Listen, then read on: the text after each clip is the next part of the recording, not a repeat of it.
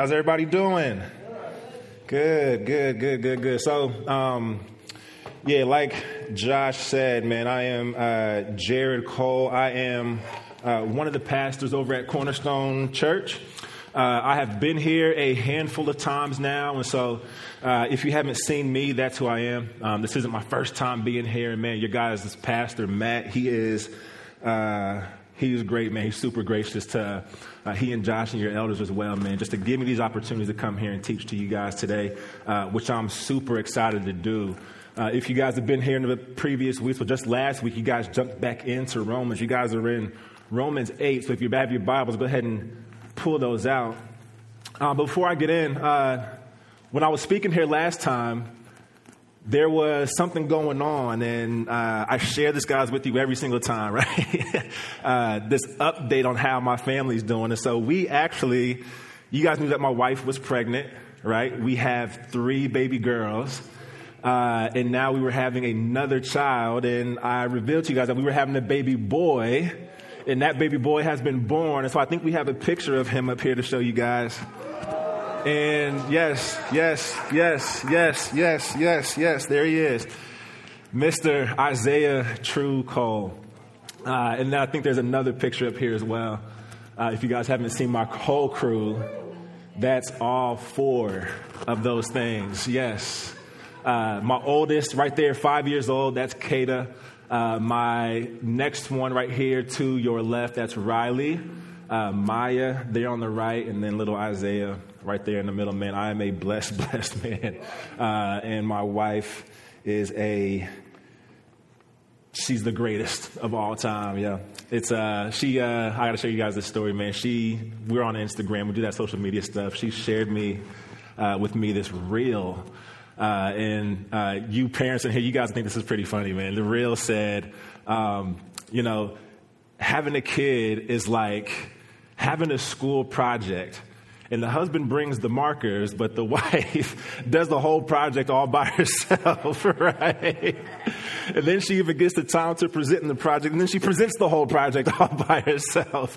But then we both get the A, right, fellas? People come and congratulate you and say, hey, great job. And so that's kind of how I'm feeling right now, man. But, man, praise the Lord. It's so good. My house is lively. But, yeah, so I want to jump right in, man. I have a lot to say here. Don't have a lot of time. But before I dive in, let me pray for us really quick. And then we'll do some reading of the Word. Heavenly Father, we are so grateful for you. We're grateful for your Son, who left us to give us the Holy Spirit, Lord. And when we dive here into Romans 8, you graced Paul to give us this beautiful, beautiful text, the text of the Spirit. And so, Lord, I pray over the congregation today and those who are listening online, those of us who are in the Spirit, Lord, who have accepted you. You have changed our life, Lord. I pray that you take us deeper today. And those of us who have not quite accepted the call to be yours, Lord, I pray that they take the step to do so. Lord, I pray this message falls on open ears, and I pray these things in your Son, Jesus' name. Amen. Amen. So we're going to be in Romans 8, and I'm going to dive right in here. We're going to be in verse 5 in Romans 8, going through verse 11. Here's what it says. Those who live according to the flesh have their mind set on what the flesh desires. But those who live in accordance with the Spirit have their mind set on what the Spirit desires.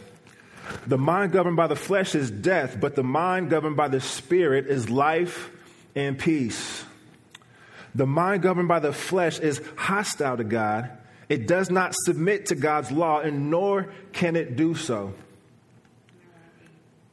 But those who are in the realm of the flesh cannot please God.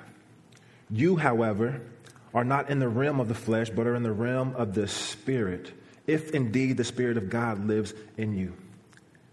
And if anyone does not have the Spirit of Christ, there it is, they do not belong to Christ. But if Christ is in you, then even though your body is subject to death because of sin, the Spirit gives life because of righteousness. And if the Spirit of him who raised Jesus from the dead is living in you, then he who raised Christ from the dead will also give life to your mortal bodies because of his Spirit who lives in you. Church, this is a word. And so I'm going to go through this text. And just to give you guys some guardrails on where we're going to go, I want to kind of walk you through how this is set up. I want to talk about the flesh and the spirit, right? You read this text and you can obviously see that there's a dichotomy between what the flesh is and what the spirit is. And I want to parse that out just a little bit for us. And then we're going to get down to a section where I'm going to ask the question, and I want us to ponder on this. So do we have the Spirit? And how do you know if you have the Spirit? And then lastly, the result of having that Spirit. But before that, what is the flesh? What is the flesh? What is the Spirit? To put it plainly, the flesh is what we operate in when we are in opposition to God. When we think about this not only looks like a refusal to read your Bible or a refusal to get up and come to church on Sunday morning or have a bomb prayer life, right? But it manifests in different ways. To live in the flesh, and we'll read a list here in a little bit, but I want to highlight this relational focus of what it means to live in the flesh, right? It doesn't only impact these things that we do, but it also impacts how we interact with one another, our relationship with others, right? A lot of y'all parents in here get me on this. You just saw those beautiful little kids on the screen, but you don't have to go far to realize that there's sometimes brokenness between there, right? My kids, they're amazing kids, but dad isn't always so patient. Can I get an amen on that? Right? Dad isn't always so patient. And so we know that there's brokenness in relationships. And sometimes, Paul would say that the actions that come from that, they can be sporadic. They can be, you don't know what's coming up. Right? And they can be a blur. But these words and actions in some sense become what I believe Paul would say fleshy. And for some of us, maybe it's not kids. Maybe it's a coworker. Maybe it's a boss. Or maybe it's a parent or a friend, for those of us who are in school. And things like hatred will start welling up. And things like bitterness will start welling up. And discontent, right? And all of these things stem from where? The flesh. But if you're a critical thinker, and I tend to be a critical thinker, you have to ask the question, do only bad things come from the flesh? Right? Is the flesh only limited to the bad things that I think? Is it only limited to the bad things I do? Is it limited to the bad things that I say? This is a real question that we have to ask. And I believe Paul would say, no. It's not a matter of doing really much of anything. It's not a matter of what we do. You see, the flesh is crafty.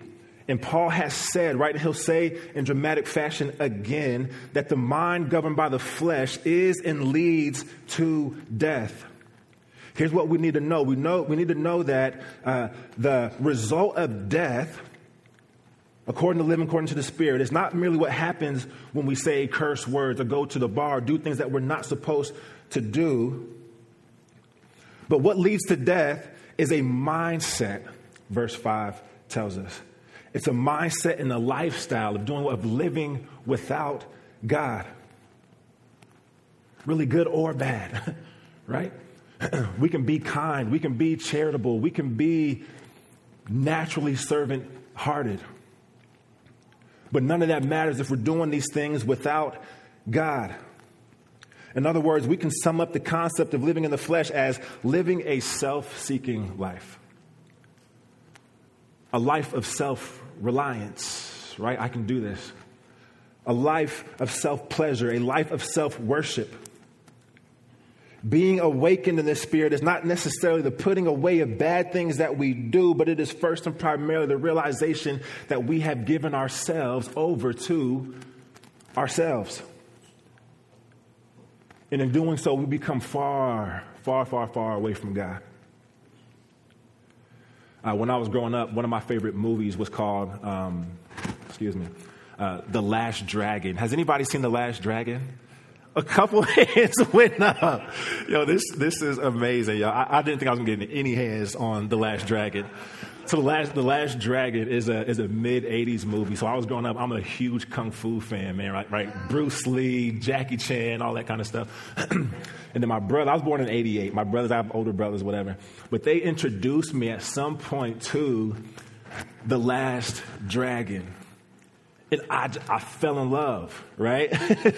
I fell in love. Kung fu is such an intriguing art form, right? And when you put it in film, it's even better. You can get literally everything. And then this movie, The Last Dragon, the star, his name is really funny. You guys who know it out there, Bruce Leroy, right? He's a black kung fu artist, right? And so in this movie, he has a villain, and the villain's name is Show Nuff. Show Nuff, right? He's got hair kind of like mine when I don't have it in these braids, right? But like it's kind of puffy, and he's got like afro puffs out the side. And he just does this thing. He's really wild. But there's a part in the movie where Show Nuff and Bruce Leroy, they're having this battle. It looks like they're in this kind of warehouse type place. And Show Nuff ends up catching up to Bruce Leroy. And he has Bruce Leroy by the back of his hair, and he's throwing his face into this barrel of water, right? And so you're watching this and you're thinking, yo, Bruce Leroy's about to get it. The movie's about to be over. I can't believe it, right? He's really got him. And he pulls his head out of the water and he asks him this question. He says, "Who's your master?" He can't speak. He's devastated. He throws him back into the water. He starts getting these flashbacks of, things motivating him. He pulls him up again. He says, "Who's your master?" Doesn't speak again. He goes back down for the third time. And you're thinking, man, this is it for sure. He ain't coming back up. But more motivation comes up in his mind, right? Pulls him up one last time. Got a big smile on his face. Sure enough, looks at him and said, "I'm going to ask you one more time, boy. Who's your master?" And he says, "I am," right? And then the whole scene changes and Bruce Leroy taps into who he is and he goes crazy. He's got the glow and everything. That's really important, man. He's got the glow. So he whoops Show Nuff right then and there, okay? But let me tell you something. The Christian life, this will make sense here in a minute, is not about moral platitudes, but it's rather the same question that Show Nuff is asking, who is your master? Bruce Leroy said, "I am." That is the wrong answer, although it worked out for him in the film. That is not the right answer. The difference in operating in the flesh versus the spirit is not so much the difference between doing good and bad, but answering the question, who is your Lord? And what Paul's done for us in this text here is kind of give us a dichotomy between who we're serving. Are we serving the flesh? Are our minds and desires set on the things of the flesh? Or are our minds and desires set on the things of the spirit? Look at verse 5 with me again. It says this: "Those who live according to the flesh have their mind set on the flesh, have their mind set on what the flesh desires. But those who live in accordance with the Spirit have their mind set on what the Spirit desires." Y'all, you can read this and it's simple enough, right? You see the dichotomy here, clear and plain. It's written nearly in linear fashion, right? 1 + 2 = 3, right? Or A + B = C. A life plus living in the flesh equals fleshly desires, right? Or life plus living in the Spirit equals desires of the Spirit. And I don't want to miss this. I mentioned I want to talk about a relational aspect of living in the flesh versus living in the Spirit. Our faith is not only one of vertical reconciliation, where we are made right with God, but it's also one of horizontal reconciliation, where we are made to be right in right relationship with one another. And there's a chapter here in Galatians. I want you guys to keep your finger right there in Romans and turn to Galatians for me. In Galatians 5. I think what Paul does is he elaborates on this for us that he's talking about in Romans 8.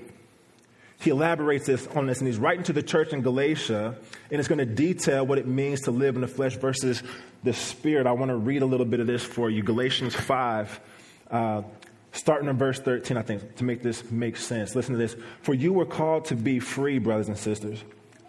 Only don't use this freedom as an opportunity for the flesh, but serve one another through love. For the whole law is fulfilled in one statement: love your neighbor as yourself. But if you bite and devour one another, watch out, or you will be consumed by one another. And I say then in verse 16, walk by the Spirit, and you will certainly not carry out the desire of the flesh. For the flesh desires what is against the Spirit, and the Spirit desires what is against the flesh. These are opposed to one another, so that you don't do what you want to do. That is the reason right there. You cannot live in both of these arenas. But if you are led by the Spirit, you are not under the law. And I look at this, verse 19. These are the works of the flesh. And he'll list them out: sexual immorality, moral impurity, promiscuity, idolatry, sorcery, hatreds, strife, and jealousy, an outburst of anger, selfish ambitions, dissensions, factions, envy, drunkenness, carousing. And just to make sure that he doesn't leave anything out, anything similar, my translation says. I've warned you about these things, as I warned you before, that those who practice such things will not inherit the kingdom of God. Can you find yourself on that list? Why is this such a hard word? Because it indeed is a hard word. It's because if you're operating in the flesh, you're ultimately operating out of selfishness.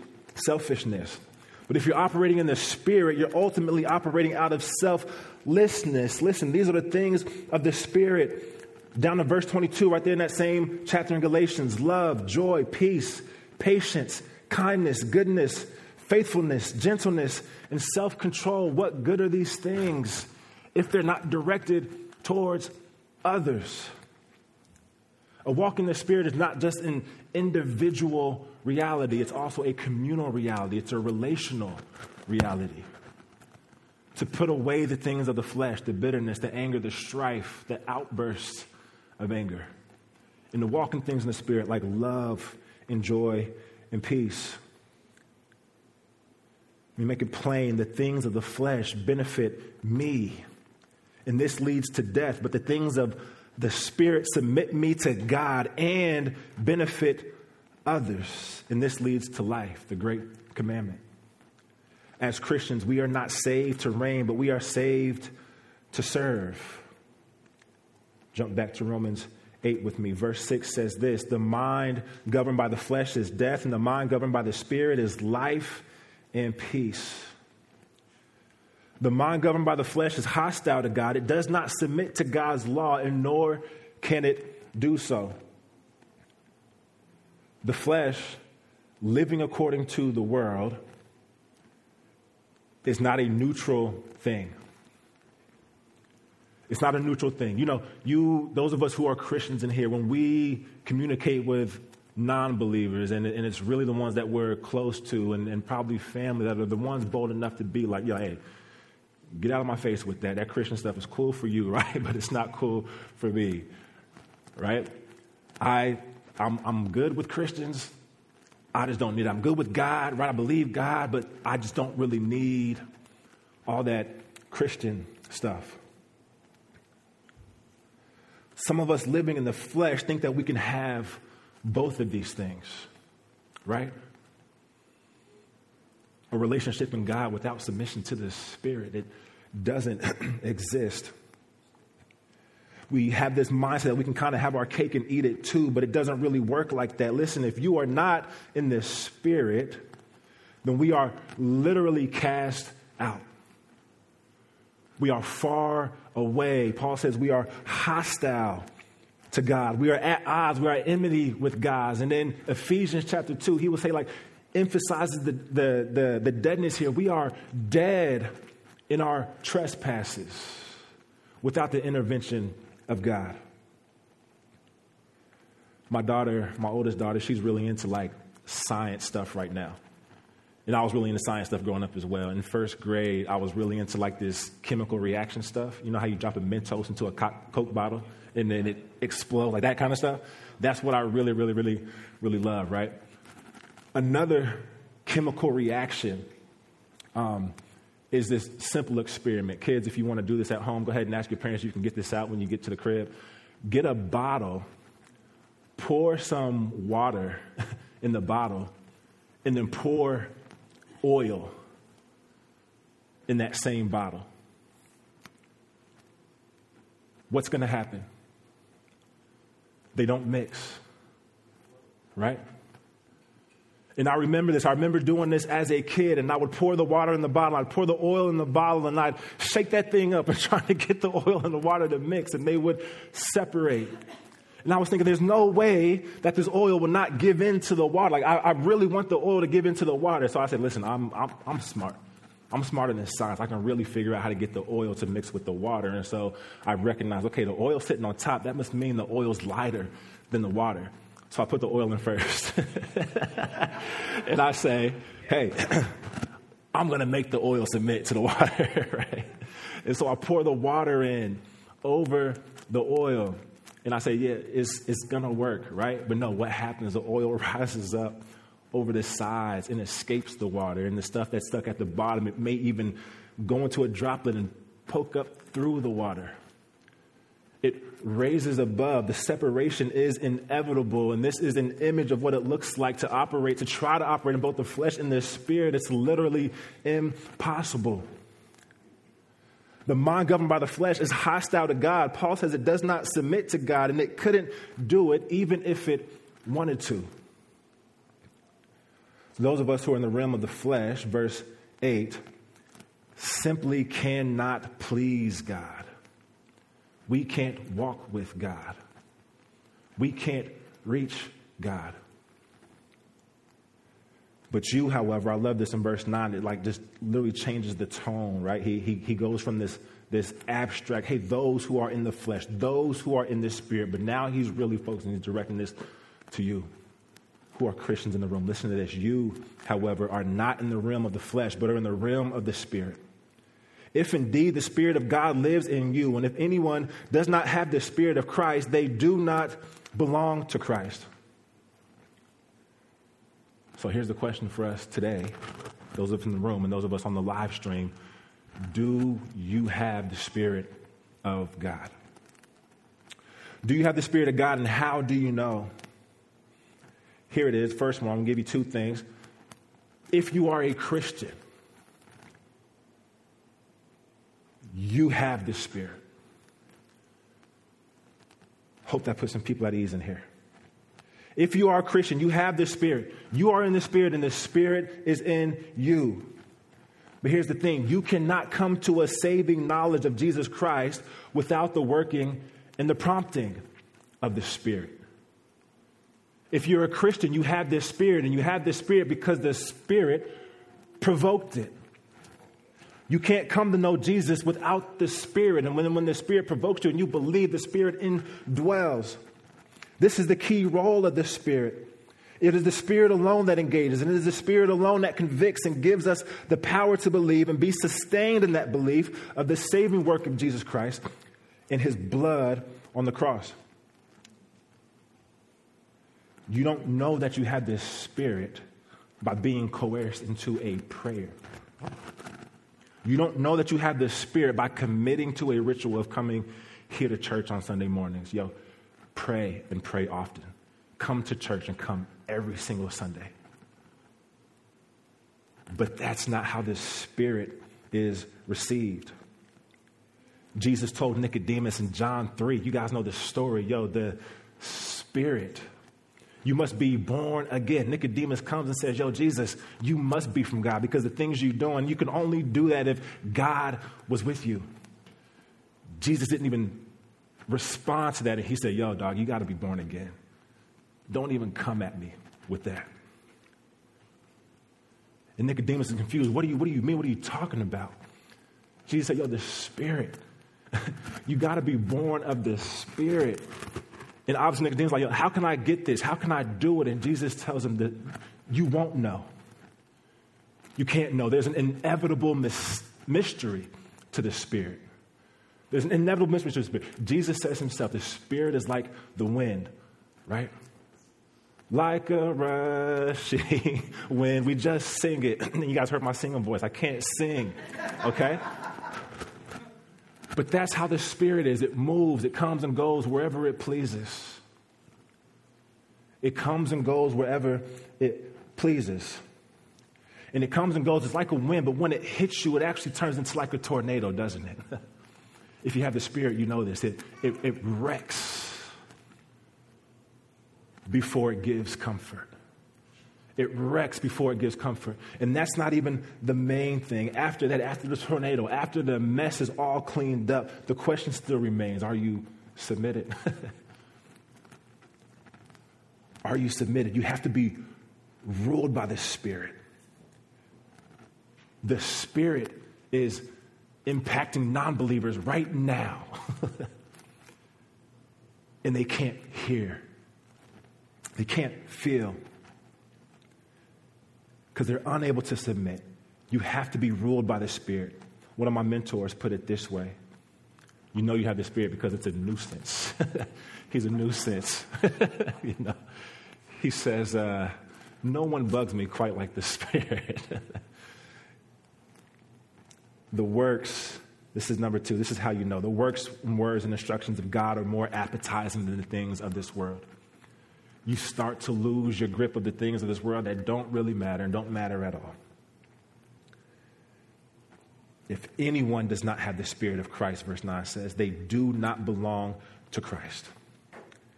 But here, the result of having the Spirit, if Christ is in you, even though your body is subject to death because of sin, the Spirit gives life because of righteousness. If Christ is in you, then even though your body is subject to death right here in the here and now because of sin, it's the Spirit that gives life because of righteousness. Y'all, this is a word. The Spirit, and this is not only true for eternity, but this is true for now. This is true for us here and now. You remember when Jesus raised Lazarus from the dead, Martha ran to Lazarus and said, yo, Jesus, if you were here, this wouldn't have happened. This wouldn't have happened. And Jesus said, y'all, Martha is good. Lazarus is gonna raise again. He's gonna come back to life. And Martha says, yeah, Jesus, I know. In the resurrection, on the last day, when the saints are raised, I know, Jesus, that he's gonna be raised again then. But I know that even if you spoke to God now, he would do what you say. And Jesus says to her, listen, Martha, I am the resurrection and the life. And this is good news for us today, Christian. The one who believes in me, even if he dies, will live. Everyone who lives and believes in me will never die. Do you believe this? He asked her. Do you believe this? Stonebridge. It's the same way that Jesus raised Lazarus from the dead physically is the same way that he raises us up spiritually from the dead. The resurrection is not only a moment in the future, but a person now in the present. So for us now, what does this resurrection look like? It's a dual reality. We live a dual type of life. We experience simultaneously on this earth sin and death in the body, and at the same time, we experience full life in the divine person, Jesus Christ. We experience sin and death here in this body, and we experience full life in Jesus Christ. And we have the greatest hope, right? Because the sufferings and groanings of this world, that is a direct result of death and sin here in the body, will only last a while, but the glories of heaven will last forever. But what does this mean? How do I live with this now? I want to give us 3 points here. I'm going to wrap up and I'm going to get out your hair, okay? What does this mean? It means that we will be washed over with humility. It means that we will be washed over with unity.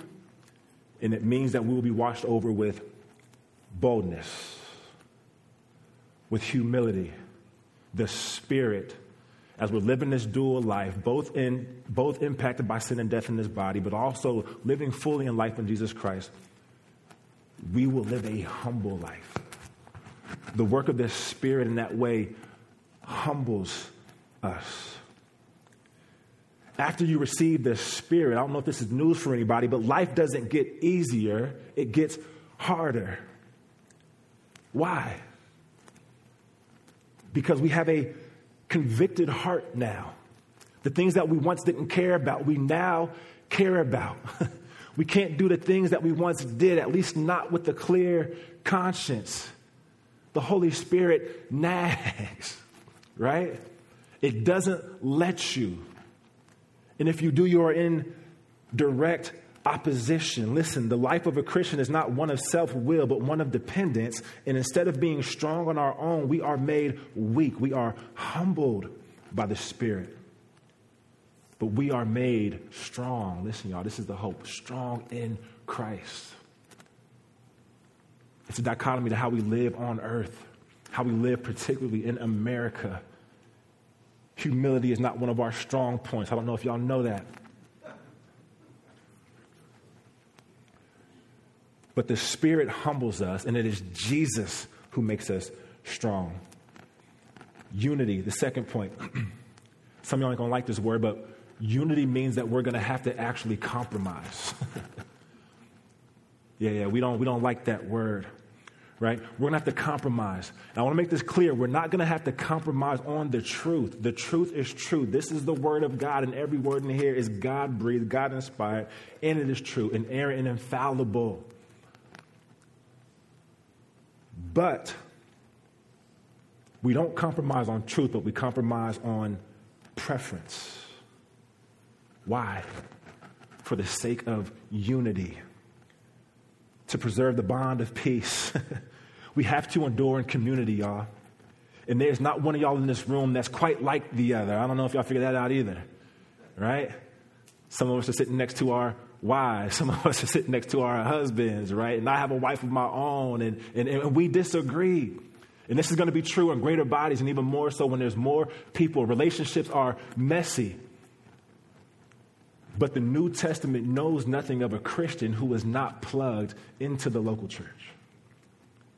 And the New Testament knows nothing of a local church or a Christian who does not endure through disagreement to preserve unity.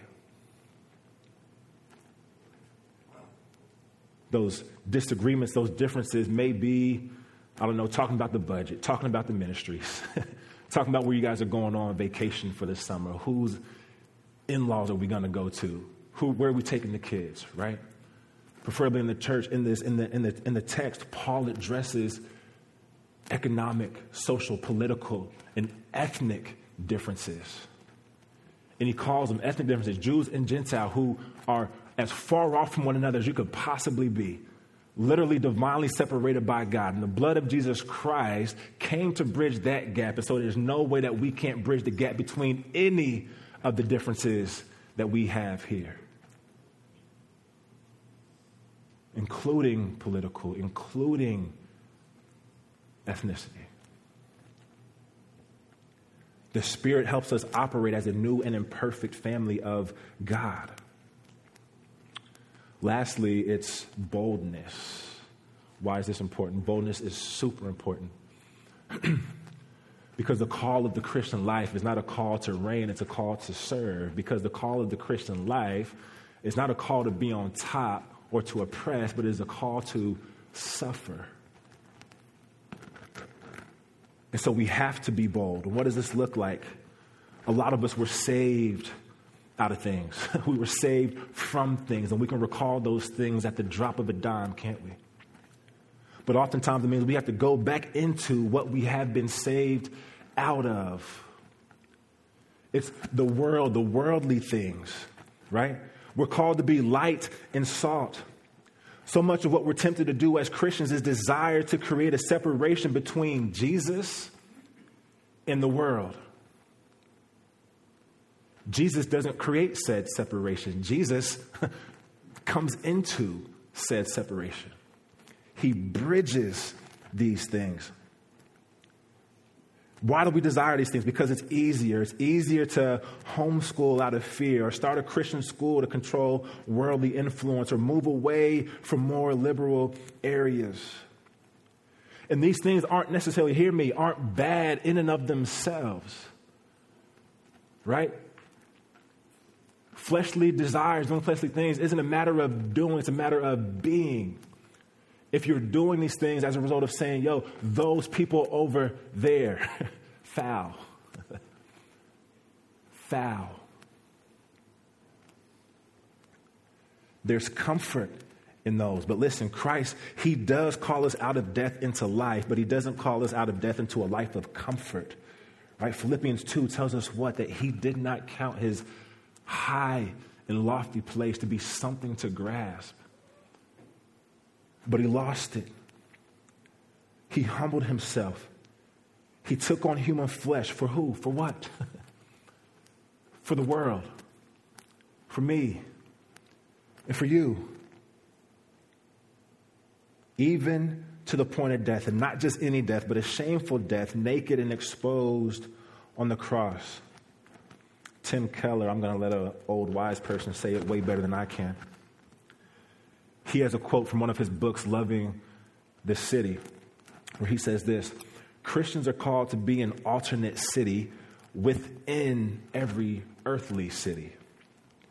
An alternate human culture within every human culture to show how sex, money, and power can be used in non-destructive ways.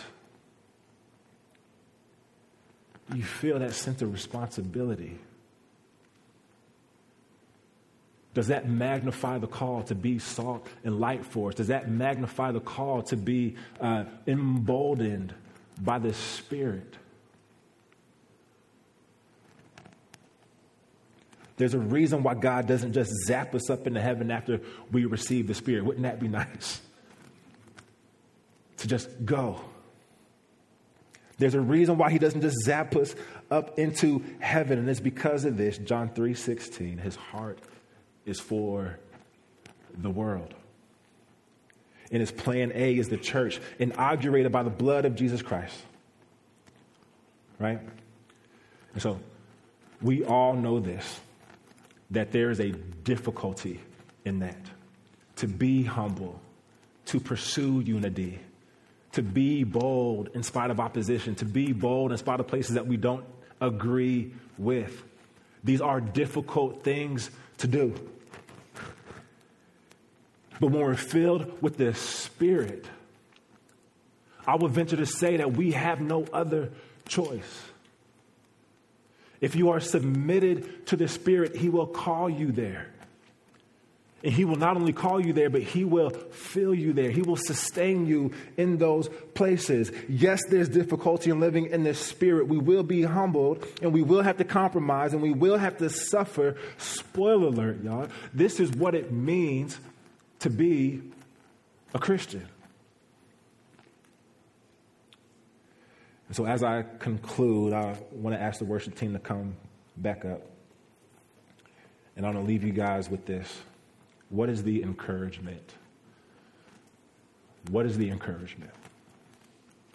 In verse 11, look at that with me. Romans 8. And if the Spirit of him who raised Jesus from the dead is living in you, then he who raised Christ from the dead will also give life to your mortal bodies because of his Spirit who lives in you. This is it. If the Spirit of him who raised Jesus from the dead, if it's living in you, and in fact, if you are a Christian, that very Spirit is living in you. There is no death, right? There is no pain worthy of not following the call of the Spirit. There is no pain worthy of not submitting to the Spirit. Obedience will become a joy. Obedience should be a joy if you are submitted to the Spirit. Why? Because we have an assurance in Jesus Christ. We have proof. We have proof that it works. We have proof in a resurrected Savior. He reigns. He reigns. And that same power that conquered the grave lives in us. Let me pray for us. Jesus, I just pray for this word to be heard.